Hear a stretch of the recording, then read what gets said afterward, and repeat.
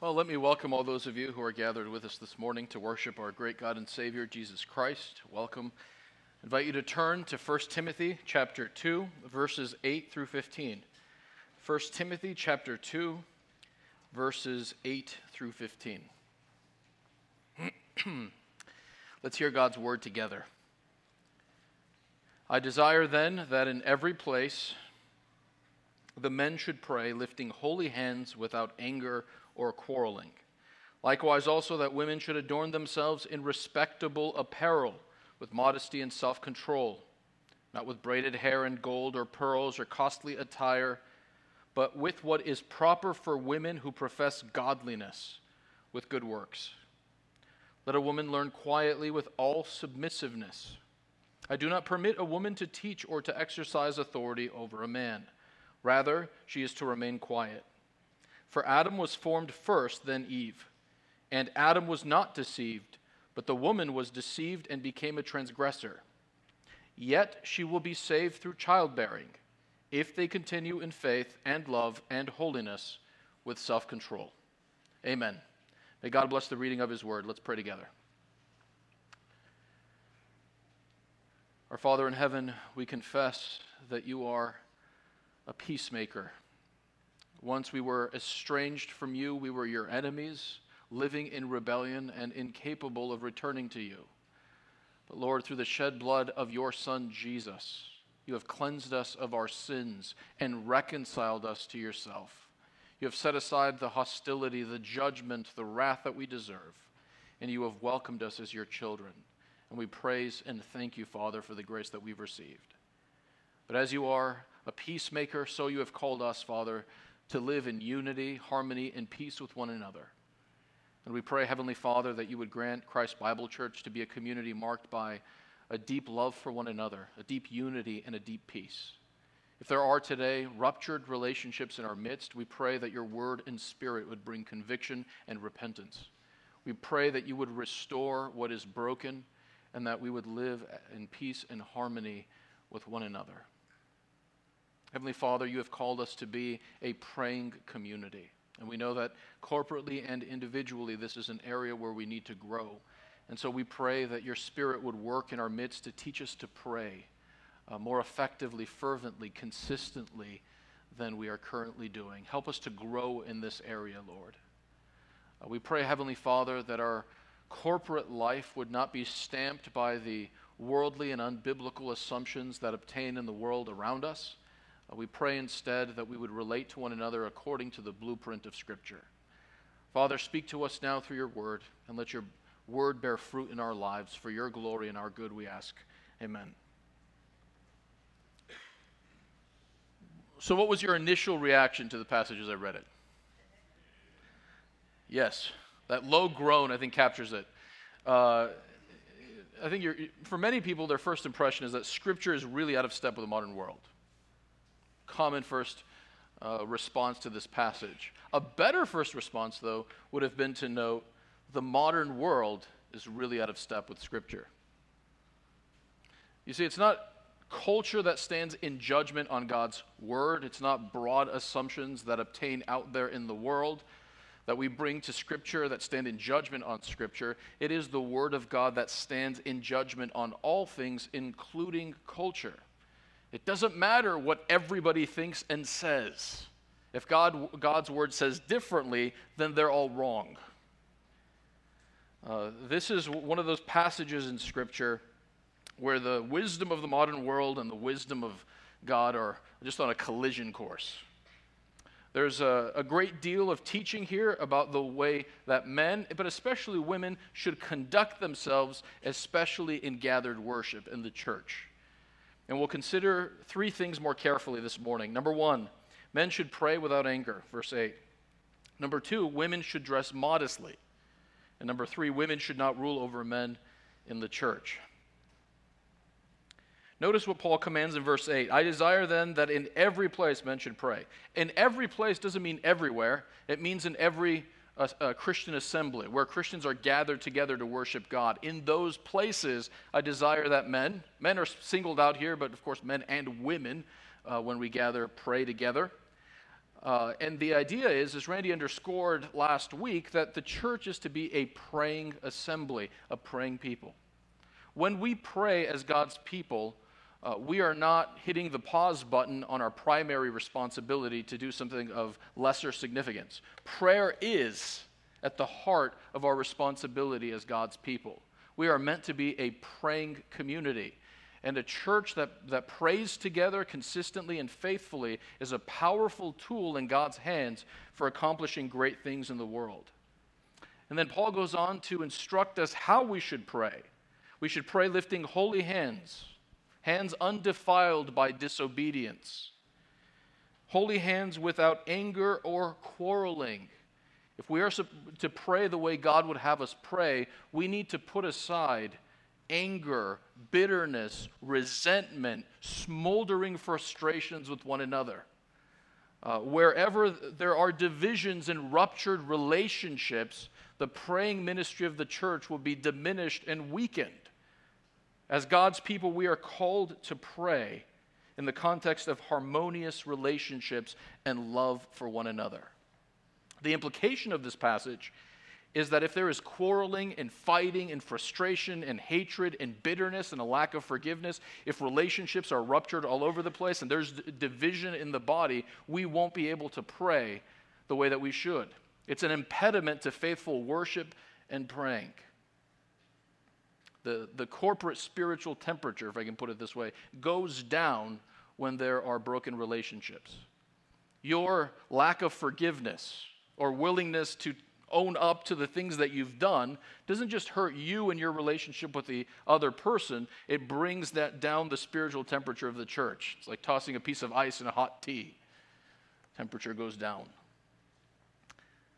Fighting, quarreling, anger, these things disrupt our worship and prayer to God. And so when we gather week by week to worship God as His redeemed people, we need to examine our hearts. And we need to ask, am I harboring hatred, anger, resentment toward a brother or sister especially? Is there the kind of anger and quarreling that Paul describes here in my heart? And if so, I need to repent or perhaps ask for forgiveness.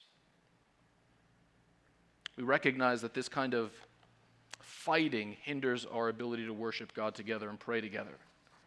Jesus teaches us in Matthew 5:23 through 24, if you are offering your gift at the altar, if you're about to worship God, and there remember that your brother has something against you, leave your gift there. In other words, don't follow through on the worship act. Leave your gift there before the altar and go. First be reconciled to your brother, and then come and offer your gift.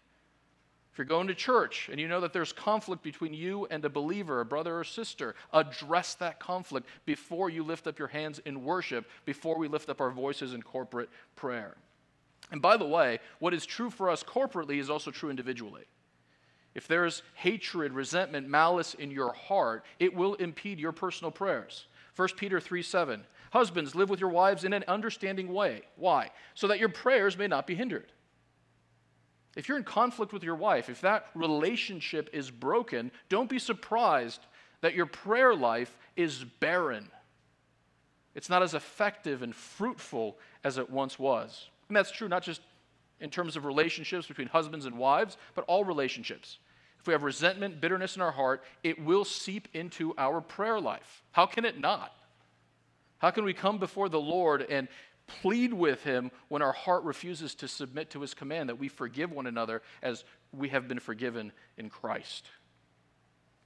So what are some common causes of anger and fighting in the church? I'll give you two broad sources of anger and quarreling among God's people. The first one's straightforward. Someone has wronged you. They've spoken disrespectfully. They've done something. They've ignored you. And instead of forgiving them, what do? You seethe. You smolder. And that resentment just builds. Most of the time when someone wrongs us, we simply just need to forgive them in the presence of God and move on. We remember that God has forgiven us again and again and again. And we, in our own small way, need to reflect the grace of God by forgiving those who forgive us. Sometimes the magnitude of the sin is greater, and so we need to confront our brother and sister and work through it through a conversation and deal with it that way. And sometimes we're the guilty party. We wrong others, and when that happens, and we are aware of it having happened, we need to take initiative to own our sin and ask for forgiveness. So anger grows, develops, explodes where there is a lack of forgiveness. But another common cause of anger, of frustration, of resentment is when the church refuses to align with my sincerely held convictions. You go to the leadership of the church and you explain what you think the right way is to do something, but the church leadership says, thank you, but we don't agree.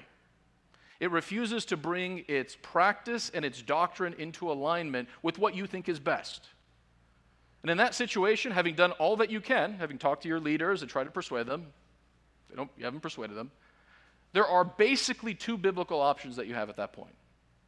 Number one is cheerfully submit. There's no perfect church. There's always going to be some fault you can find. But this is the church I love. These are the people I love. From the heart, I submit to it, even as I think this could be improved. Right? That's option one, biblical. Cheerfully submit. In fact, you only need to submit when you don't agree. Right? That's when your submission is really tested. Cheerfully submit, option one. Option two, if the difference is significant enough, peacefully leave. Peacefully leave. Now, you should be very careful about leaving your local church. You need to make sure there are good reasons for this. But at some point, if there is such a massive discrepancy between the church's practice and doctrine and your own sincerely held convictions, sometimes the best thing is simply to find another local church that shares your convictions. Again, we want to be very careful when we do that. We want to make sure that it's not just pride and stubbornness masquerading as principle. That sometimes happens. It's not so much that God's word is being disobeyed, it's that I'm not being listened to, and I can find all kinds of theological principles to justify that arrogance, but really it's about me and not being heard. We want to be careful that we don't deceive ourselves, but sometimes in significant instances of drastic discrepancy between the church and my own convictions, best thing might be to leave peacefully. So those are basically your options. But the temptation is actually to do something other than either of these things. The church hasn't listened. They're not adopting what I think is the best practice in a certain area. And so my dissatisfaction with the church begins to bleed into a frustration, bitterness, and resentment. You guys know what I'm talking about, right? If you've been a Christian for a period of time, you know what happens when the church just isn't doing the thing that you think needs to be done. And so you're no longer simply dissatisfied. There's a mounting, seething frustration. And oftentimes you leave church almost worse off than when you came. There's this blackness, this bile in your soul, right? You're filled with anger and frustration. You can't live there. If that's where you are, repent of that. God has called you to peace, not to anger, to peace, not to quarreling. It's only a matter of time if you live in that spiritual condition till that thing explodes. And it gets everywhere. So the call there would be to repent. The call to us this morning is to guard our hearts. When we gather with God's people, we want to make sure there's no resentment or hostility towards others. We want to love our brothers and sisters. We want to forgive them and seek forgiveness. And that's how we can worship and pray together as a community. Peace promotes prayer. Peace among God's people promotes prayer. Okay, number two, you move from the men, perhaps prone to anger and quarreling. And then Paul has some commands for the women. And he first talks about how women should dress. How women should dress. He notes that they should be modest. Likewise, also that women should adorn themselves in respectable apparel with modesty and self-control. Modesty simply means that you cover your more intimate parts. You don't flaunt them. You don't seek to allure. Nancy DeMoss says that a modest woman avoids, quote, exposing intimate parts of the body and emphasizing private or alluring parts of the body. Now, Paul doesn't give you precise measurements. Notice, 10 inches, 4 inches, this tight, not this tight. He gives you a principle. And he says, use wisdom, use discernment to understand what is fitting for a Christian woman to wear. And I think Christian women can dress immodestly for one of two reasons. One is by dressing immodestly, they intend to encourage lustful looks, which would be an expression of sexual impurity, and the response there is to cleanse your heart and repent of impurity. It's an ungodly desire. But another reason they might dress immodestly is not because they're trying to encourage lustful looks, but because they want to dress the way the other women in the culture dress. Often what is normal and acceptable in our culture is not acceptable by biblical standards. Something can be perfectly acceptable in the surrounding world, perfectly normal for a woman to wear, and it can still be immodest. I think that often women are put in this bind where I don't want to be completely different from the women around me. I want to dress like everybody else. I don't want to stick out. But recognize that a lot of what passes for legitimate fashion in the world is illegitimate by biblical standards because it is immodest. Our culture is collapsing around us. There's a lot of moral confusion. Don't follow the culture's lead in the way that you dress. So dress modestly because God wants you to. But dress modestly also as an act of love and kindness to your brothers in Christ, particularly when we gather to worship Jesus. Remember, the context here is gathered worship. When you come, be mindful of their struggles. Help them by dressing decently so that their focus can be on Jesus Christ and they can worship him with purity of heart. It's another reason to dress modestly. And then Paul goes from modesty in that sense of covering up. Women are to dress modestly with self-control. And then he defines modesty more narrowly as avoiding excessively showy, flashy, gaudy, overly expensive forms of adornment. That's another form of immodesty. He says that women ought to adorn themselves not with braided hair and gold or pearls or with costly attire. They shouldn't be extravagant in the way that they beautify themselves. What should they do? They should care about beauty, but they should care about inner beauty. They should adorn themselves, verse 10, with what is proper for women who profess godliness, with good works. Care about beauty, but care about the right kind of beauty, Paul says. Not this, but this. Now, first thing to note here is that this is not an absolute prohibition against jewelry. Paul is not saying that all forms of jewelry and makeup and dressing up are sinful. One of the reasons we know this is just the broader testimony of Scripture. Done rightly, there is a place for jewelry and adornments. Song of Solomon, chapter 1, verse 10. Your cheeks are lovely with ornaments, your neck with strings of jewels. Husband complimenting his wife. Good thing. You have captivated my heart with one glance of your eyes, with one jewel of your necklace. Song of Solomon, chapter 4, verse 9. The Bible's posture is not there should be no jewelry, there should be no adornment. What seems to be in view here is excessive adornment, excessively expensive adornment, flashy adornment. Look at the language he uses: gold, pearls, costly attire. In fact, it's possible to take the reference to braided hair not as a standalone thing, but as further modified by gold and pearls. In other words, Paul is saying, not with braided hair that is embedded with gold and pearls, as well as costly attire.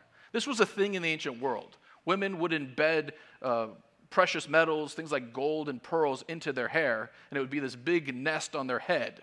And that may well be what Paul has in view. Here's how one commentator describes it, James Hurley. Paul refers to the elaborate hairstyles which were then fashionable among the wealthy, and also to the styles worn by courtesans, escorts. The sculpture and literature of the period make it clear that women often wore their hair in enormously elaborate arrangement with braids and curls interwoven or piled high like towers and decorated with gems and or gold and or pearls. Courtesans wore their hair in numerous small pendant braids with gold droplets or pearls or gems every inch or so, making a shimmering screen of their locks. It would have been interesting to behold, right? The light catches all of these beads. Her head would, be set aflame with light. Must have been a thing to behold. Now, I suspect that it's that kind of over-the-top, overly expensive, overly flashy dress that is in view, and Paul is saying to Christian women, you should not dress that way. You shouldn't be a peacock among pigeons, if I can put it that way, right? You shouldn't be flashy and stand out is the idea. Now, the question is, where's the line? How expensive is too expensive? How ornate is too ornate? And again, isn't it interesting that the Apostle Paul that's not where the emphasis falls? He doesn't give us detailed diagrams of what is appropriate for a Christian woman. What's important for Paul is not so much the line is here or not here. What's important for Paul is her heart or her priority. Don't adorn yourself, he says, with braids and gold and pearls. Adorn yourself, make yourself beautiful with holy living, with good works. Women should care about beauty, but supremely they should care about reflecting the beautiful character of Jesus Christ, adorning themselves with good works, with obedience. That's the kind of beauty they should care about. And so really the question for Paul is not, is this particular item of clothing legitimate or not? It's really a more fundamental question. As a woman, what are you driven by? What kind of beauty are you fundamentally pursuing? The beauty of submission to Jesus and serving him and advancing the kingdom, or external beauty? If your heart beats for Jesus Christ and a desire to serve him and see his purposes advancing, you're going to dress the right way. It's more fundamentally a matter of the heart than it is specific guidelines. Paul very helpfully in 1 Timothy 5:10, where he describes the conduct of widows, their good works, he gives us a sense of the kind of good works that he has in view when he says women should adorn themselves with good works. He says, if she has brought up children, has shown hospitality, has washed the feet of the saints, which is an expression of hospitality, has cared for the afflicted, and has devoted herself to every good work. This is the kind of life a Christian woman should live, a life of service, a life of blessing other people. That should be where her heart is. And if that's how she's living, the other stuff will fall into place. That's Paul's admonition to us. Not dress this way, that way specifically, but where's your heart? What do you care about? What's your priority? Now, the question emerges again, how can I know that my priorities are correct? How do I know that I'm not too in love with external appearance and I'm pursuing the right things? Well, one indication is how much money do you spend on beauty products? Carolyn Mahaney and Nicole Whitaker in a book called True Beauty note, according to some figures, the average American woman spends a staggering $12,000 to $15,000 per year on beauty products and services. It's nearly a mortgage. Maybe a few years ago, nearly a mortgage. Right? Where does your money go? What does your wallet say about your priorities? How much money do you spend on your looks? How much time do you spend on your looks? Again, Mahaney and Whitaker note, the typical woman spends more than a year of her life, 474 days on average, putting on cosmetics. More than a year of her life. That works out to 1 week per year and does not count the additional 52 days of our lives we spend removing said makeup. A lot of money, a lot of time spent in front of the mirror. Another indication is, what do other people say? Those who are connected to you and have a closer relationship, have they corrected you? Have they drawn your attention to the fact that you might be too image obsessed? Where does your mind go? Like, what drives you? What gets you excited? How you can get a nicer dress or a nice necklace? Or is your focus in life honoring Jesus, serving him and the people around you? Paul's admonition to Christian women is dressed modestly, decently with self-control, but also avoid excessively expensive and showy forms of dress. Then he moves on from clothes to the conduct of women in gathered worship. Remember, the context here seems to be the gathering of God's people. And in verse 11, he says, let a woman learn quietly. Now, that word quietly can refer literally to silence, or it can refer to a quiet demeanor, a submissive, gentle, respectful posture or attitude. And it's frequently used that way in the New Testament. We see this, for example, if you look just a few verses earlier, 1 Timothy 2:2, he speaks of Christians leading a quiet life. This doesn't mean we take a vow of silence and never say anything. It's a posture. It's a demeanor. And similarly, it can and probably should be interpreted that way in this context. Women are called to learn with a quiet demeanor. We know that this is not a call to absolute silence, for example, because of 1 Corinthians 11:5, where women are described as praying in the context of gathered worship. So that word, that quiet spirit pairs with submissiveness. A woman should learn quietly with all submissiveness. The word translated submissive means recognizing legitimate authority and obeying those authorities in your life. Well, the question is, to whom is the Christian woman submitting or Christian women submitting? Paul is not saying here that every Christian woman has a responsibility to submit to every guy. Not what he's saying. Submission needs to be constrained or limited by the context. And the context suggests that it is a submission or obedience to the authority of the church, to the elders or the overseers or the pastors. Those are three words the New Testament uses for the same office. And Paul goes on in the very next section to describe the qualifications for that office. It is especially a submission to the pastors and leaders of the church, to their broader authority and also their teaching ministry. And in that way, that call to submission is not any different from the call that all men and women have to submit to their spiritual authorities in their local congregation. Perhaps Paul emphasizes it because, remember, lurking in the background of this letter is some sort of nefarious false teaching that Timothy has to contend against. And that false teaching seems to be assaulting the creation order that God's designed for men and women. For example, if you read 4 carefully, chapter 4, it talks about how these false teachers are encouraging people not to marry. And perhaps they're also encouraging women not to act like women, to be more aggressive and disruptive in the worship service, hence Paul's special emphasis in verse 11. But he goes on to describe further what is involved in the submissiveness, and he says, I do not permit a woman to teach. Again, this is not an absolute statement that women can't teach anywhere ever. We see plenty of examples in Scripture of women doing just that. For example, we see Aquila and Priscilla, husband and wife team, correcting the learned and the eloquent Apollos, a distinguished preacher in the early Christian community. And Priscilla and Aquila discreetly take him aside and correct him because there are certain points of doctrine where he's mistaken. Acts 18:26. He began to speak boldly in the synagogue, but when Priscilla and Aquila heard him, they took him aside and explained to him the way of God more accurately. So there is this discreet correction by a husband and a wife. Timothy appears to have been taught the faith by his mom and grandmother. We see this in 2 Timothy. So there's a place for women to teach boys, as well as girls, of course. Titus 2 speaks of older women teaching younger women. So there's a place for women to teach women. Right? Scripture doesn't say women can't teach anywhere ever.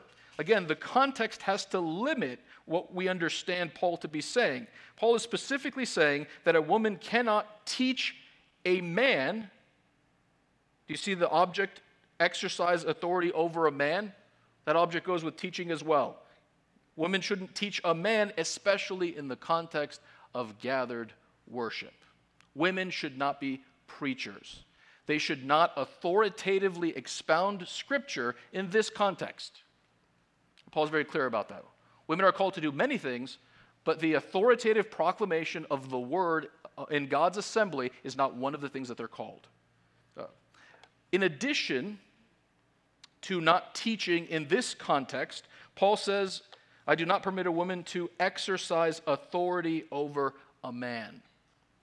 And the idea here is simply that women ought not to have the same functions as the elders, pastors, overseers in the church.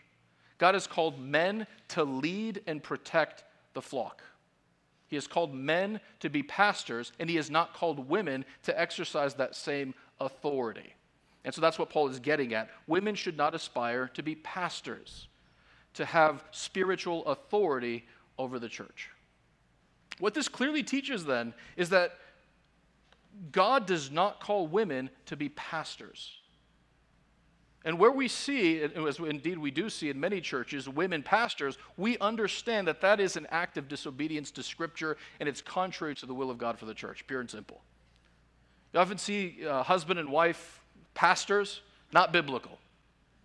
God wants his church to be led, to be directed by men. And we need to be very clear about this. When you're looking for a church, if you should be looking for a church, and you notice that there is a woman pastor, that should be an immediate red flag and a good reason to look elsewhere. It's a serious deviation from what God clearly teaches about the church and the way it ought to be organized. We need to understand that, strictly speaking, woman pastor is a contradiction in terms. Pastor is by definition a male office. God does not call women to lead his church specifically in that capacity. We want to be very clear about this. Randy told me on one occasion that he was taking his oral exam at seminary, which I guess is this final exercise that you have to do in front of the professors to explain, what you believe about Scripture and so on. And at the end of that theological oral exam, and you can talk to Randy if I get some of the details wrong, but at the end of that oral exam, he was asked by a professor, let's say you go to a town and there are 3 churches you could possibly attend. A liberal Protestant church, don't believe in miracles, deity of Jesus, that kind of church. A Catholic church, or an evangelical church, closer in doctrine, that has a woman pastor. Which of the 3 would you attend? And Randy wisely answered, none of them, I'd start my own. Which I thought, man, that was good. Well done, brother. So, Scripture's clear. God's calling for leadership in the church is limited to men. Now, why is that? Sometimes the argument is made that this is simply restricted to Paul's cultural context. Yes, Paul did limit women from being pastors, but for cultural reasons in Ephesus in the first century, but these are not universally binding on the church at all times and places. In response to that, look at the way Paul reasons. Look at verse 13. When he gives a reason for the prohibition that he's just given in verse 12, when he gives you the reason for that prohibition, he doesn't appeal to some sort of cultural thing. He appeals to the created order. He appeals to the fact that there are fundamental differences between men and women instituted by God, and it is that created order that explains the prohibition, with the implication that this is valid for God's people in all times and places.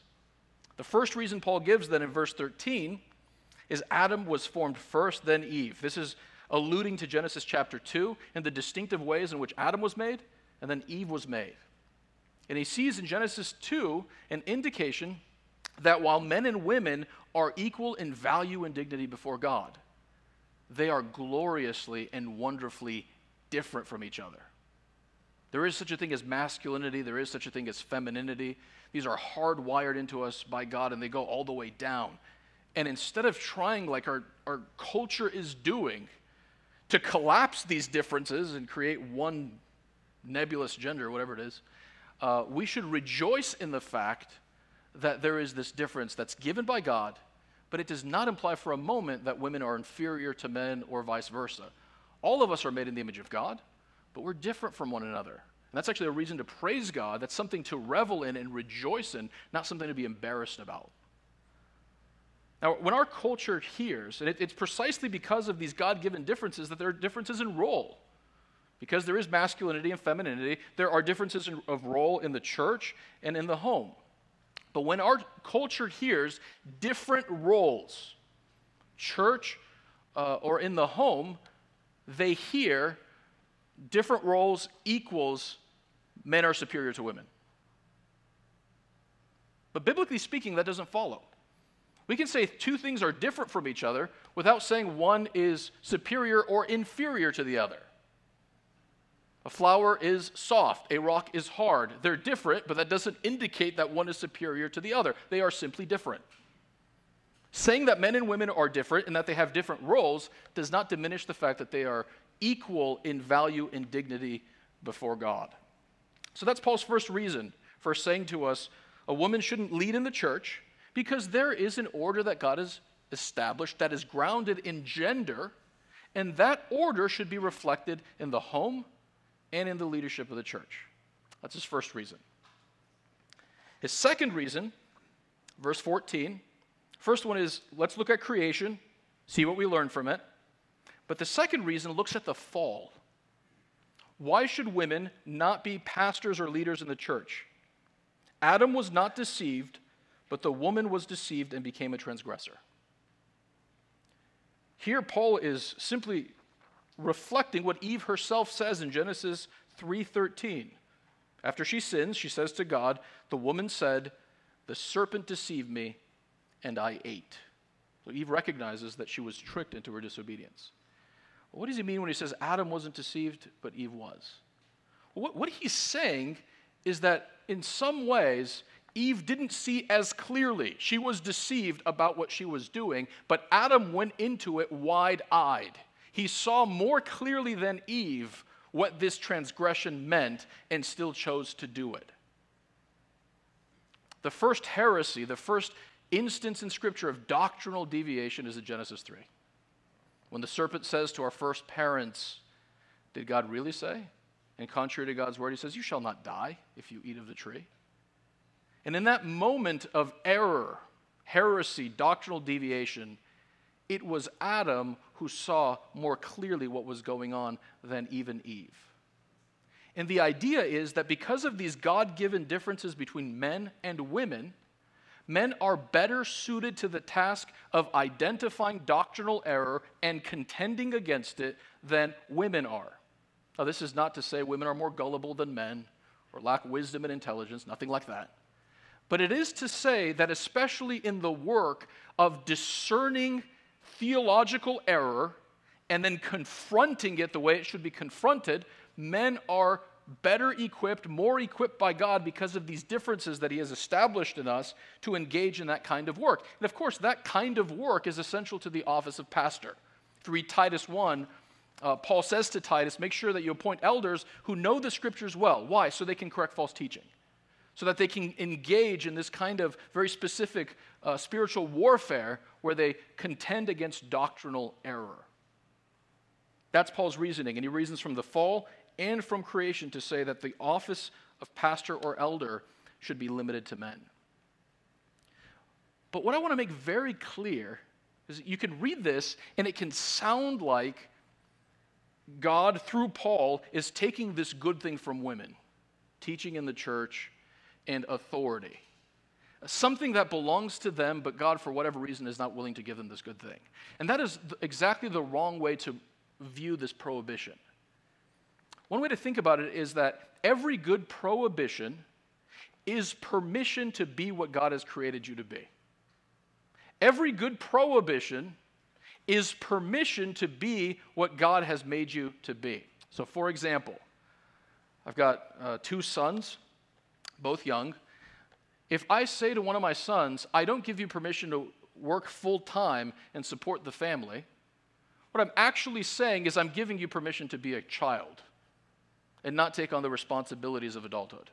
The prohibition, you can't support the family and do what an adult does, is actually just a way of saying, you're a kid, go ahead and be a kid. I'm not going to put on you things that don't belong on your shoulders at this stage of life. Be what God has made you to be, a child. God says to a fish, you can't live on dry land, you need to live in the water. That's another way of saying God is giving the fish permission to be a fish. It's not taking anything from the fish, but saying, be what you were made to be.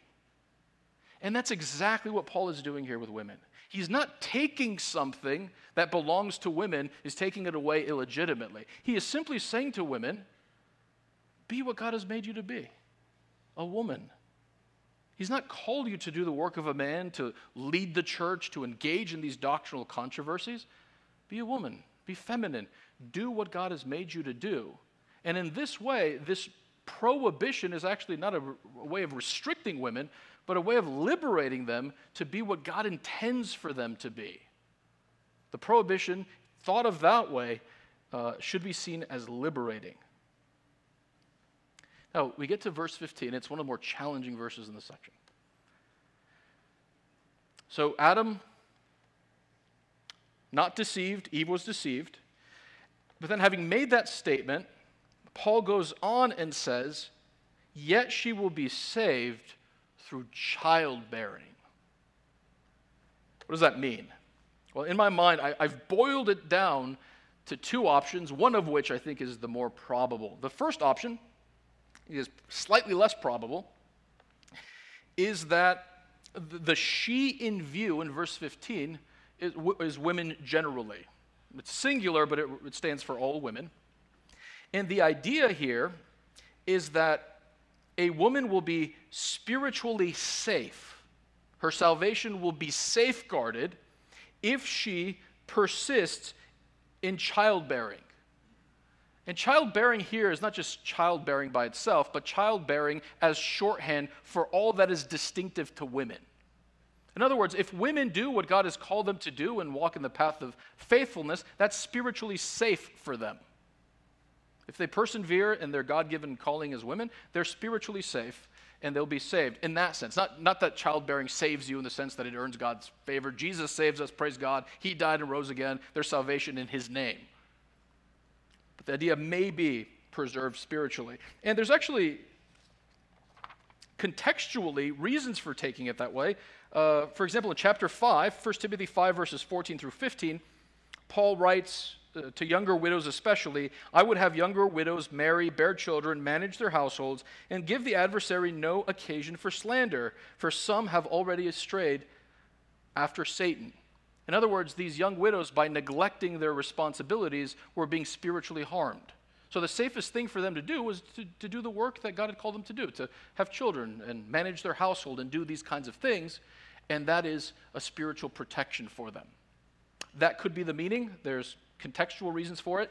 However, I find a second reading of this passage more compelling, although I think you could make the case, as I will, that it overlaps somewhat with the first.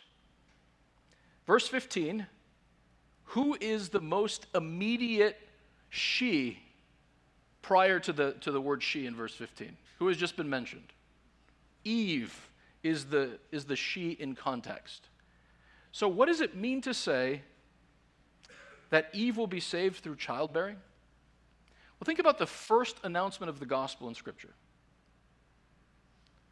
God tells Adam and Eve, after they've sinned, that there will arise the seed of a woman through whom the head of the serpent will be crushed. A Savior will come through Eve. As she bears children, she will, in the long run, give birth to a Savior.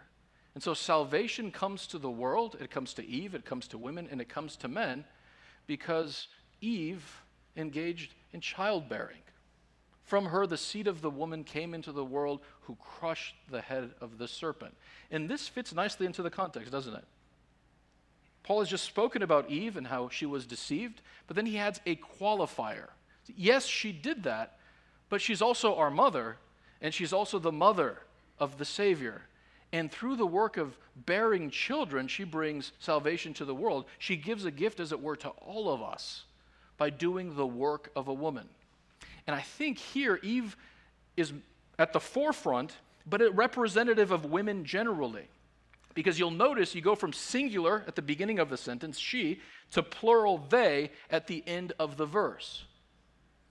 And so the idea seems to be, look at Eve and how through childbearing she has brought salvation to the world, and that is an incentive to all women not to repudiate their femininity, not to turn away from their responsibilities as wives and mothers, but to embrace them.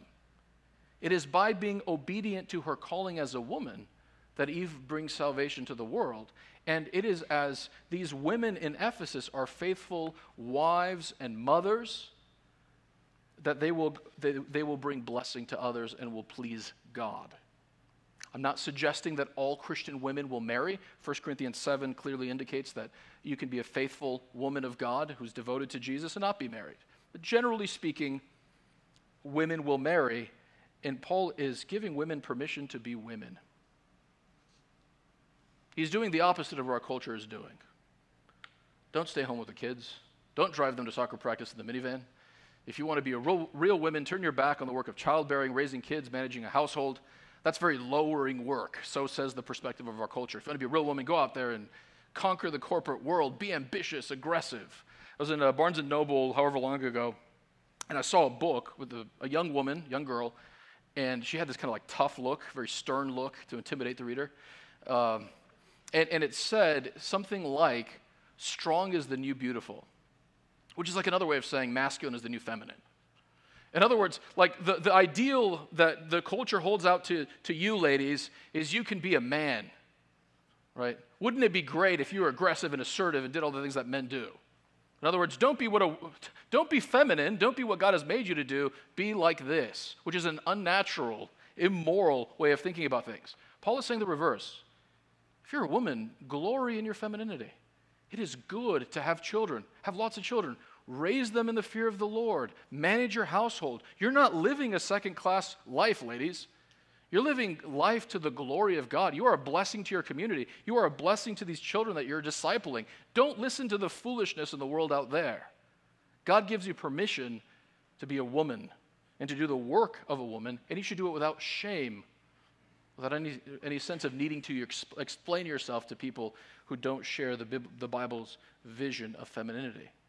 So rather than viewing this verse as an oppressive, restrictive thing, God taking what belongs to you, Paul is actually saying, no, be what God has made you to be. Do the work of being a mother, or whatever God has called you to. Do it with joy and freedom. That's not a second-class life. Put those kids in the minivan, drive them to soccer, and let your heart soar with joy for the glory of God, right? The passage then calls all of us, but singles out men. When we gather, brothers and sisters, especially brothers, let's purify our hearts. Let's forgive each other. Let's get rid of those long-standing resentments and frustrations with each other. Let's forgive and move forward so we can pray as a community. And then Paul turns his attention to women. He says, ladies, don't follow the frivolous way of clothing yourselves that you see out there. Clothe yourselves with modesty, not too flashy. Focus on inner beauty. Young men, take note. When you're looking for a wife, what should you look for? Not in the first instance, external beauty. There's a place for that, of course. But in the first instance, wisdom, prudence, and a beautiful character. This is the woman you're going to be in the trenches with. Right? Beauty fades, but you'll need prudence when you've got to raise kids and make money and do all the things that life demands of you. Look for a beautiful character. Give more weight to that. And finally, men and women are not interchangeable. There's a beauty to masculinity and a beauty to femininity, and God's good design for the sexes should be reflected in the leadership of the church. This brings glory to God and blessing to us. And may God give us grace more and more to live out the pattern that we see in this passage. Amen. Let's pray together. Lord Jesus, we thank you for your word to guide us, because we live in a dark world that sends us mixed signals, confuses us, misdirects us. We thank you for the light of your word, and we pray, Jesus, we are not strong in ourselves, but we pray for the power of your Spirit to live out what we've read here. Help us to forgive each other, to love each other, to be forbearing with one another. Give us grace, Lord, to be the people you've called us to be. Amen.